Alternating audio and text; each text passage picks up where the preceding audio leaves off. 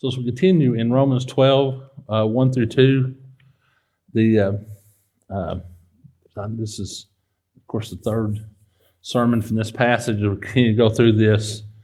As I said, this passage is the foundation for the rest of Romans, and so there's a lot going on here, and as it is what we're going to build on. I thought we kind of sort of slow down through this, which I know you guys are really shocked I would slow down through a part of it, but just the way it is. I must admit, I'm a little nervous, somewhat overwhelmed this morning. I mean, I always get nervous. I always feel overwhelmed at the prospect of standing before anyone and saying, "Thus saith the Lord." I mean, that calling is just a huge part and a huge responsibility. And as well as a wonderful blessing, but I hope I never lose that perspective of recognizing the challenge of this. But this morning it feels a little different for me, to be honest with you.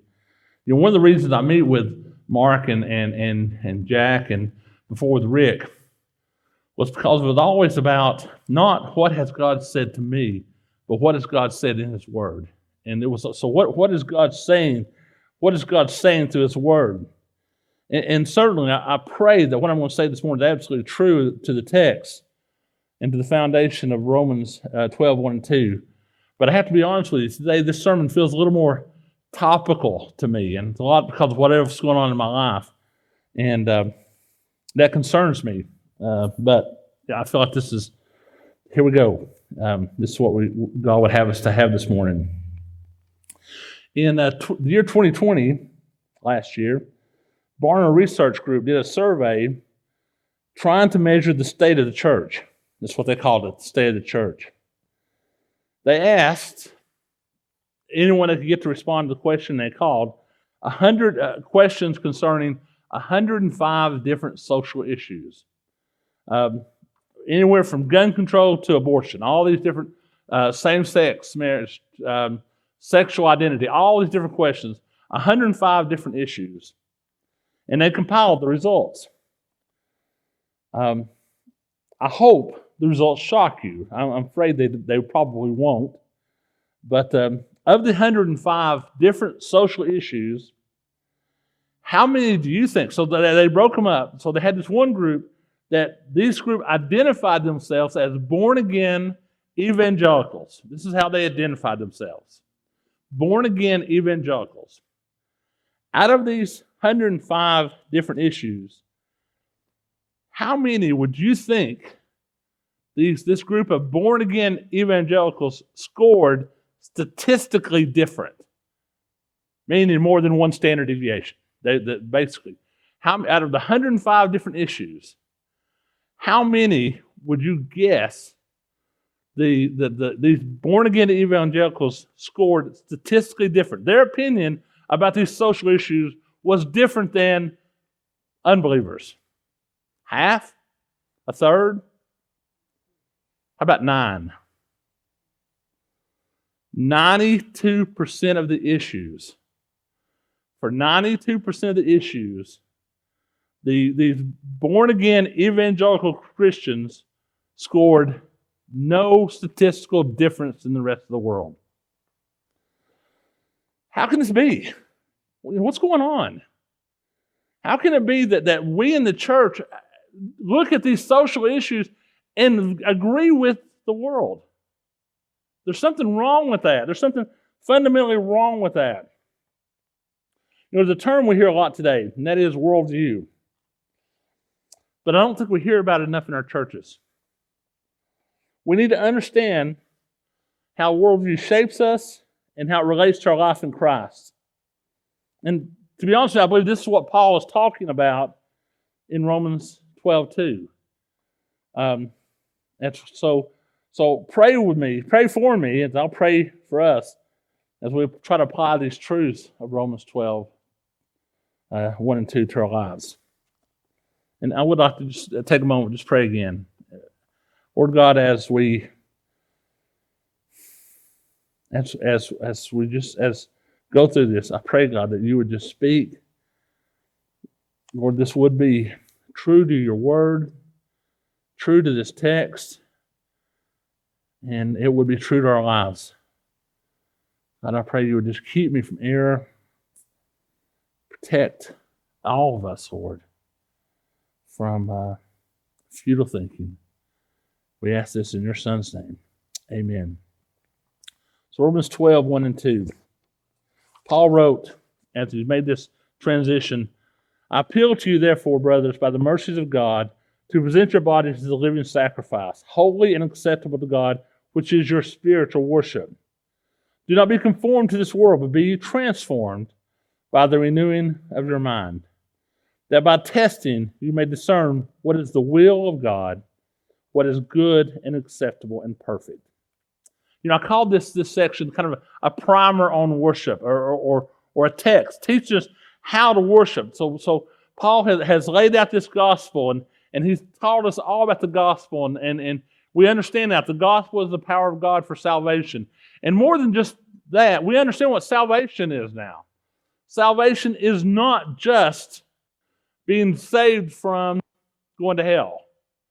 That salvation is being saved from the penalty of sin, and as we said, from the power of sin, and finally from the presence of sin. And furthermore, hopefully by this time, we understand what the penalty of sin is. When we say the penalty of sin, when we say the salvation of being saved from the penalty of sin, hopefully by this time we understand that we're not going to answer that question by saying the penalty of sin is going to hell. Or because the problem with that is that would give you the ideal then that what you're saved for is to go to heaven. No, the penalty of sin is you are separated from Christ. You're separated from God. The penalty of sin was not going to hell. The penalty of sin was separation from Christ. Separation from God. That's our penalty. Which, as we said before, and it's kind of funny, you mentioned Sunday school about what is death. Well, if Jesus Christ is life, he says that in John and other places, Jesus Christ is life. When you're separated from him, you are dead. That's what real dead is. Real dead is to be separated from Jesus Christ. Nothing to do with that physical body. Nothing to do with it. That's just a picture for us. That would be no more true than me holding up a picture of Carol and say, this is Carol. Here, this is Carol. You might look at it and say, well, she looks awful flat and short. Well, yeah, because that's not really her. That's Carol. She's a person.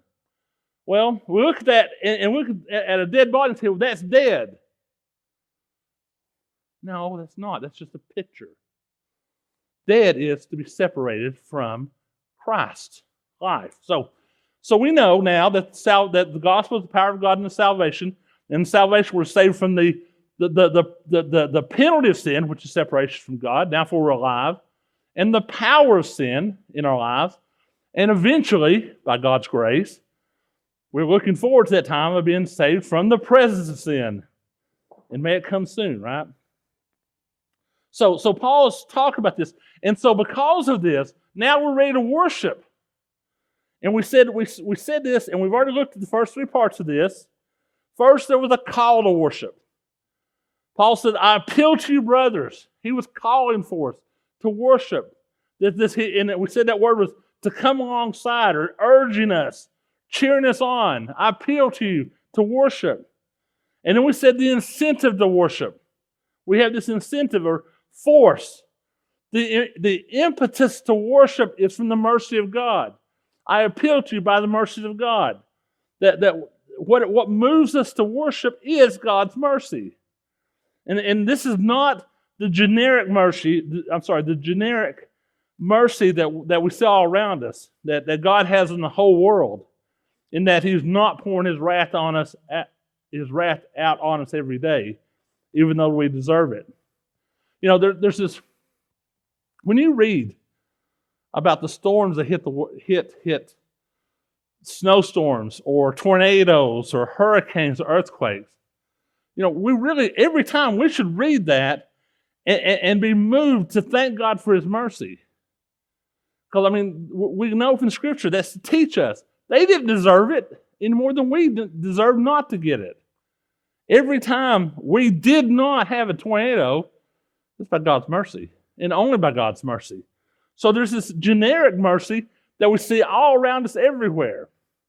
But this is not what Paul's talking about. Paul's talking about that specific mercy, the mercy that God has for the elect, that we have, that we've looked upon him.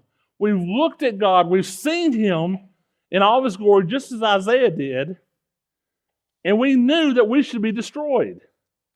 We knew, just like Isaiah, woe is me, I'm undone. I have seen the glory of God. God should have destroyed me. But he didn't. Instead, he removed your iniquity, and you were able to see the glory of God in the face of Jesus Christ. This mercy, this is the force of the impetus, the force of worship. You've seen the glory of God in the face of Jesus Christ when you knew you deserved God's judgment. Instead, you saw it and was able to give glory to God.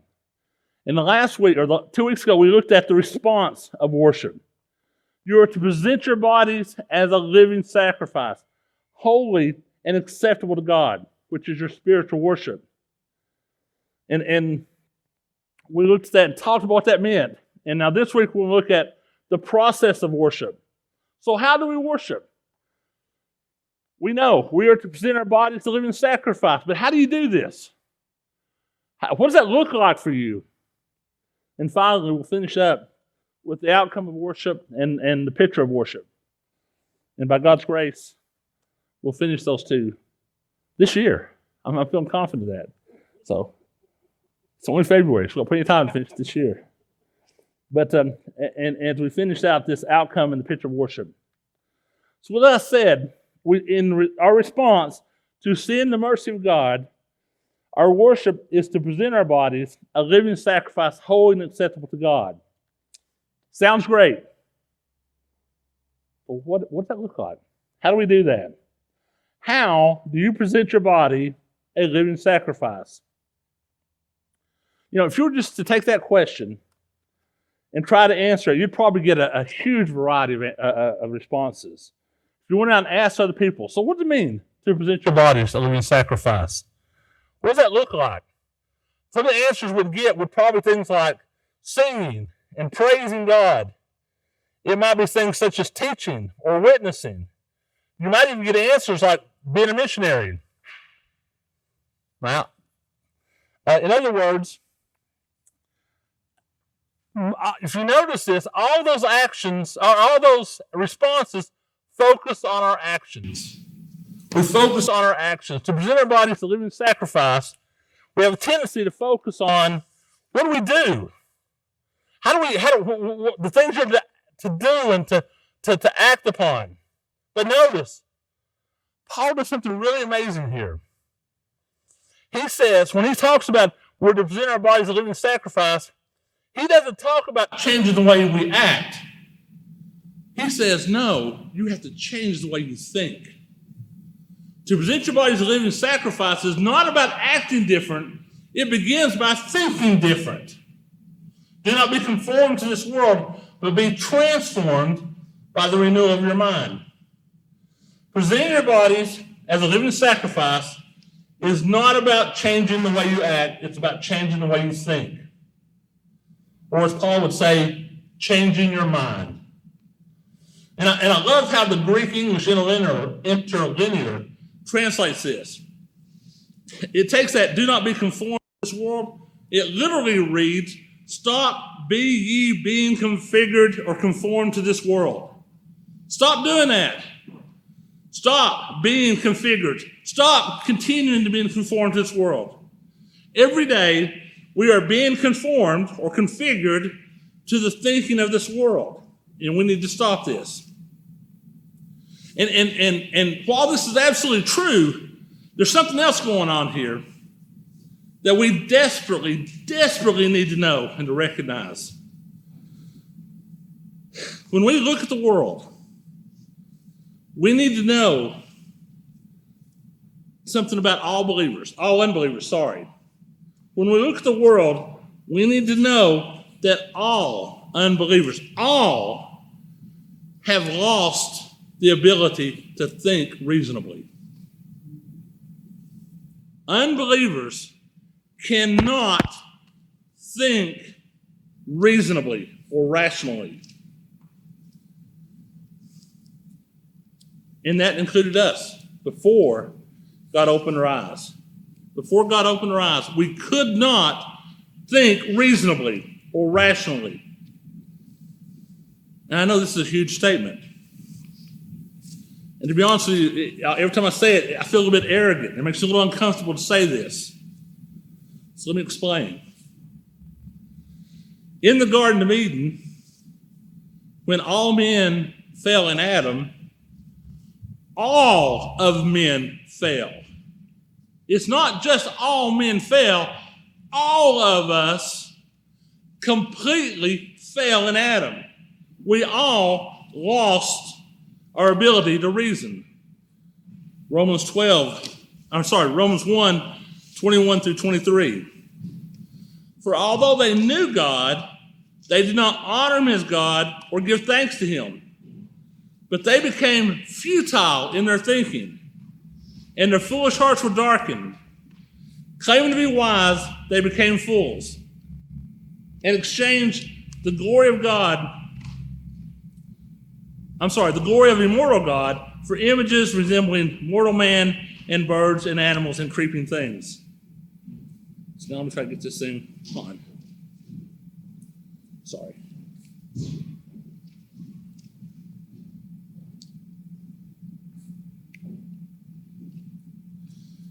All men everywhere became futile in their thinking,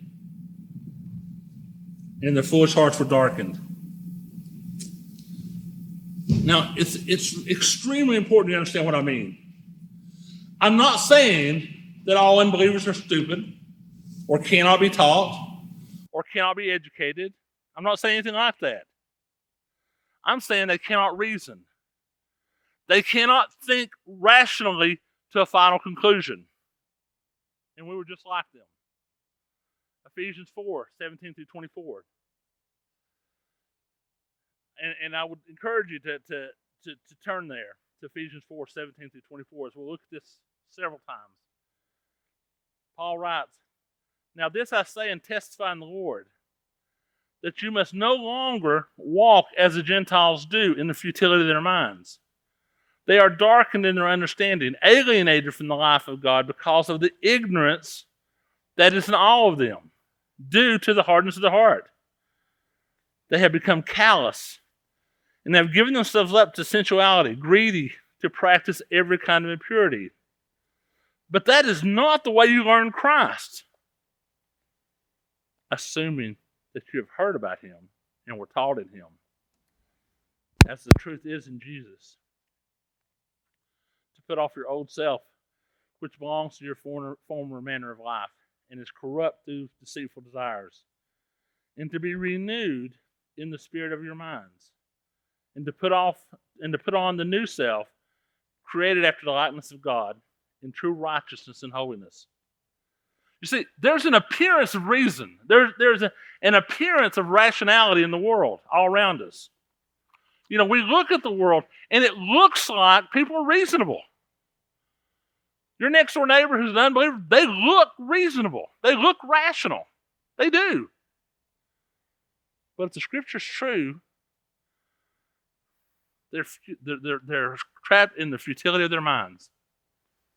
And see, this appearance was so strong that in the Middle Ages, the church at that time, even the church, began to believe that men could reason without God. Thomas Aquinas, that 12th century theologian of the church, taught that in Adam, men's soul was corrupted, men's soul fell, but his mind, his reason, did not fall. This would mean that the truth could be reasoned or rationalized without the Bible. This was a teaching that just took the church and he was the leading theologian of the day. And this was taught throughout the church and throughout Christendom. beginning in the 11th century.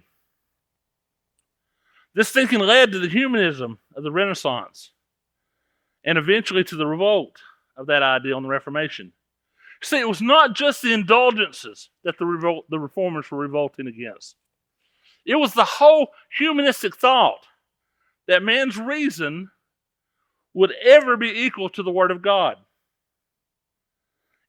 See, the total depravity of man was not just his soul, his nature, but also his mind. That doctrine, man was totally depraved. It's not that his soul couldn't find God. Even his mind was not able to reason out God, to reason out truth, to reason out meaning. Man was lost in his futility of mind. Therefore, truth could only be found in the Scriptures, sola scriptura, Scriptures alone. See, the Bible is not just a religious book that tells us how to be saved. It's a book of truth that tells us how to live. It tells us about meaning and value to our lives. It tells us what purpose means. It's not just about getting to heaven. And it's become that to our church. Not just the problem is not the way the world looks at it. The world will never understand it. The problem is, even in our church, it has become just a book of salvation. Hey, it gets me saved. What more do I need? I don't need anything else than that.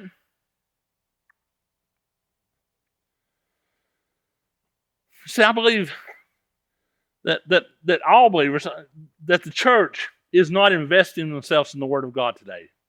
You know, all my life, I've heard about preachers talk about how we have more Bibles today than any time in history, but we read it less and less. I mean, I'm sure that all of you heard that and heard preachers and churches complain about that forever. The problem is, I believe most people don't believe that the Bible is applicable to their lives. Oh yeah, it's about, it teaches me how to get saved. It teaches me about Jesus. It teaches me about Him dying on the cross for my sins. It teaches me that if I believe in Him, I'll have eternal life. Got that taken care of. I'm done. What more do I need? That's it. Do I need more than that? I asked my class, and it's a good class. Do you need more? And they struggle to answer the question. We have dispensational saying, Old Testament doesn't matter to you. We've got Reformed people all around us saying, you know what? Unless the New Testament refers to it, the Old Testament has no place in your life. Because it's all about Jesus. Meaning, it's all about getting saved. Got it down. Check. I'm done.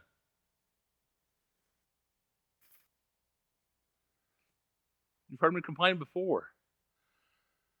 The ideal that you could buy a Bible that doesn't the Old Testament, and they sell them every day, and they give them away all the time.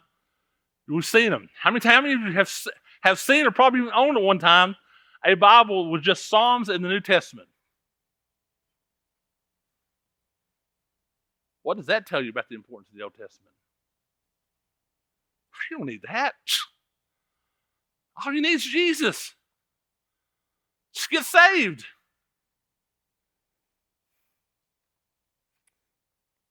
Now, I do realize, and I even wrote this in my notes because I knew it was going to happen, I've gotten pretty far on my soapbox, but I think this is where we are. Fallen man is futile in their thinking. Listen to Ephesians 4 again, that 4:17. Now this I say and testify in the Lord, that you must no longer walk as the Gentiles do, in the futility of their minds. He said, that's the way of the world. You look at the world, and they're walking in the futility of their minds. Their minds are futile, fruitless. There's nothing that comes from it. Doesn't mean they're not intelligent. Doesn't mean they're not smart. It just means they can't reason. They can't think rationally. They are darkened in their understanding, alienated from the life of God because of the ignorance that is in them due to the hardness of the heart. They have become callous, have given themselves to sensuality, greed, and practice of every kind of impurity. But that is not the way you've learned Christ. And I love what Paul says in Ephesians 4:17. Assuming that you've heard about him and were taught at him. He's making this assumption. He said, you've learned different, assuming you've really learned about him. Man, what a word for our day today. Assuming that you've heard of him and were taught in him, as the truth is in Jesus. Jesus said, I am the truth. That doesn't mean he speaks the truth. He said, I am the truth. I am what reality is. I am what purpose is. I am what meaning is. You want to know those things? Look at me. I'm the truth.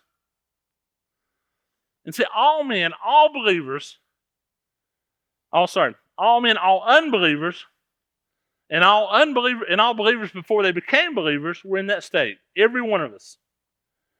Every one of us were caught in that futility of mind. Every one of us were walking that and living in that until we learned about Christ, assuming that we've heard about him and we're taught in him. He said, I'm assuming you know this, that you know that the truth is in Jesus alone. And you understand what that means. I'm assuming you got this. And you no longer walk in the futility of your mind. Whereas I love how the King James says it in Proverbs. Most of us, I know that old King James verse in Proverbs. For as a man thinketh, but the whole section is really worth knowing. Proverbs 23, verses 6 through 9. It's about changing our thoughts, not just our actions. Proverbs 23:6. Do not eat the bread of a miser, nor desire his delicacies. For as he thinks in his heart, so is he. I'm reading from the New King James because it's just why I've always learned it, right? So do not eat the bread of a miser, nor desire his delicacies. For as he thinks in his heart, so is he. Eat and drink, he says to you, but his heart is not with you. The morsel you have eaten, you will vomit up and waste your pleasant words. Oh, he's going to act nice. He's acting really great. Oh, have at it. Eat and drink. But that's not who he is. As he thinks in his heart, that's who he really is. So to present your body as a living sacrifice is not about changing your actions. It's about changing your worldview. See, that's what we need in our church today is a Christian worldview, a biblical worldview. And the reality is, most of us don't have it. I wish I could say that most of us struggle with it. Because we were all taught to have a different worldview. And the world all around us is telling us to have a different worldview. According to, again, Barna Research, less than half of the pastors that they interviewed, even knowing these are the questions, less than half the pastors could demonstrate a biblical worldview. Pastors, acting pastors of church, could demonstrate a biblical worldview. This is just even answering questions, let alone living it out and actually believing it. So I've shared with you a chart, and it should be on the screen as well. But if you can't see it, I know many people can't for one reason or another. It's a pretty common chart. It's easy to find online. You can see it's a series of concentric circles with these labels. At the center is what is real and worldview. Then going up is what is true, what is good, and what we do. And going down is belief, values, and behaviors. So what the circle's trying to say, or what it's saying, is that another name for worldview is what is real. And corresponding to beliefs is what is true. And by values, we just mean what we think is good. So, and what we value or hold as good determines our actions and behaviors, or what we do. And see, there's so often we have a tendency to want to focus on what we do, our behaviors. And he said the reality is we need to focus on, start at the center. See, we all are trained behaviorists. Unfortunately, we are. Most famous behaviorist is B.F. Skinner. And every one of your teachers, and my teachers, were somewhat taught by B.F. Skinner, right? If you taught in school, you know that name. He was a behaviorist. That's what he did. And he discipled teachers, still is discipling teachers all over the world about being a good behaviorist. And you go to school, and it's what you learn. It's part of our educational system. See, behaviorists focus on that outside ring. Change what you behave and change what you do and all this. And far too often that's what happens in our churches, in our homes as well. I see it all the time. I see kids at Maryville Christian School that have been trained to behave like a good Christian. They know all the right words. They know all the right phrases. They know just how to act. They have been conditioned to behave a certain way. Because they know if they come in with the right words and the right answers and all of this, then their parents are going to love them, the parents are going to treat them nice, the teachers are going to love them, they're going to be great people, and they're going to get a pat on the back, and they're just going to say, good job. But their heart's not there. I know that because when they leave school and they get encouragement to do something else, they act a different way.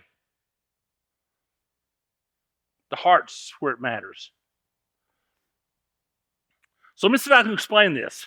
And I'll use a native person in Amazon as a way to explain this. So imagine this. A native person way back in the Amazon who sees a person with a flashlight for the first time. So here you are. You're part of this tribe in the Amazon, and somebody walks up to you, and they have a flashlight. And the first time you've ever seen a flashlight. And here it is. Here's a person that can make light come out of a stick at their command. And you're amazed by it. Well, what is real to that native person, or the worldview of that native person, is magic. Magic is real to them. Magic is a part of their worldview. That's what's real to them. What is true, or their beliefs, is that only powerful people can do magic. That's how they believe it. So what is good, or what I value, is power and how it relates to me. So this determines how I act. I might worship him or serve him, or I might attack him and kill him before he attacks me. So that I can because he's powerful. So my actions were set by my worldview, not the other way around. As believers, when we sin, this is not about our behavior. It's because of our worldview. It's about our view of God. See, if this world is all that is real, or at least if this world is the most real to me, if what I care about is this world and the things of this world, and this is the most real to me, then what is true, what is most important to me, is the things I live for today. I'm going to live for this world because it's the most real to me. It's the most tangible to me. So then, what is good? Now, if this world is the most real, and the things around me is the most important, or the most true, then what is good? What is good is making the most of today. Having comfort and peace. Getting the things I want. That's what's good. That's what I value. It's living for today, right? So then how do I act? I act like the things around me become my source of joy and peace. It's the things around me that make me happy. So I want things around me that will make me comfortable. I want things around me that will make me joyful. I want things around me that give me peace, because this world is the most real to me. So if I struggle with prayer in my life, I don't have a sin problem, I have a worldview problem. I don't see God as holy and the answer and see it about Him. If I struggle with loving God's Word, I don't have a sin problem, I have a worldview problem. It's not about changing our behavior, it's about changing the way we think and see. So presenting our bodies as a living sacrifice comes from changing the way we think, not changing the way we act. Because we can act differently. We're good at that. We're all good performers. We've learned how to do that. We've learned how to act like a good person, like a good believer. We can do that really well to get what we want. So people pat us on the back and say, good job. But Paul says, no, to present your body as a living sacrifice, you've got to change the way you think. This starts up here, not out here. Be not be conformed to this world, but be transformed by the renewal of your mind. And see, Paul says that this will happen.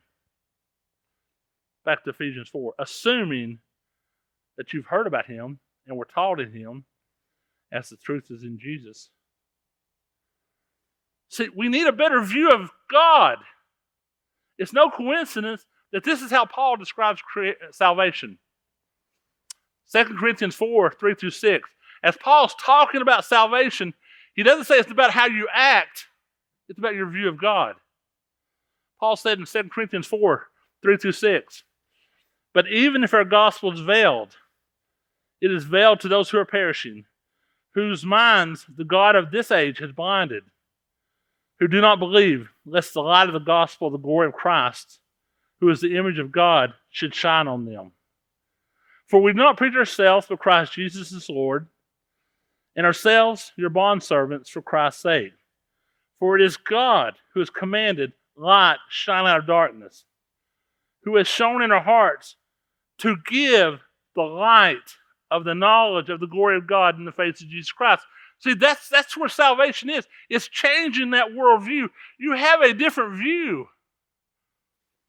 That's what salvation is. You look, and for the first time, Christ is real. This is what's real. This is what's true. That's the heart of your worldview. He says in Ephesians 2, we need the eyes of our heart enlightened. See, if you're struggling with sin, the answer is not to try harder. The answer is to see Christ. It's about seeing Christ. We keep coming back to this, guys. When we're in the midst of our struggles and our worries or our pain, we don't want to be a good behaviorist. We want to come back and say, God, I need a better view of you. I need to see you as holy. And I need to see your word as from you as holy. I need to see this. See, because this is more than just the story of Jesus dying on the cross. This is more than this. This is telling us what's true, what's meaningful. The whole thing is how we live. See, we didn't learn Jesus as just a get out of jail, get out of hell free card. We learned him as true, as truth, reality, assuming you've learned him at all. So our prayer is, God, we need a better view of you. We need to change our view, because seeing you as real will change our worldview. When we see you as real, when we see you as you are, truly are, then we'll change what we believe and what we value, and that will change our actions. It doesn't go the other way. And so often, I think it comes off. People,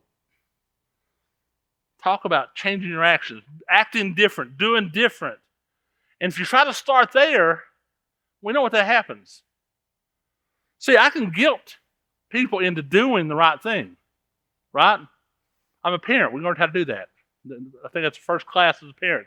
How do you guilt your kids into doing what you want them to do? I did it for years.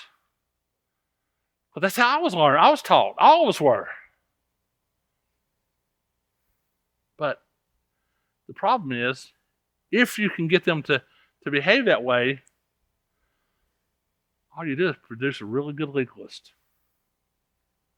Not necessarily a follower of Christ. See, that comes from a different worldview. That comes from the inside out. And the problem is you can never change the inside by starting on the outside. It doesn't go that deep. So we need to pray. We need a better view of Christ, a better view of God. Because Paul said that's the only way to present your body as a living sacrifice.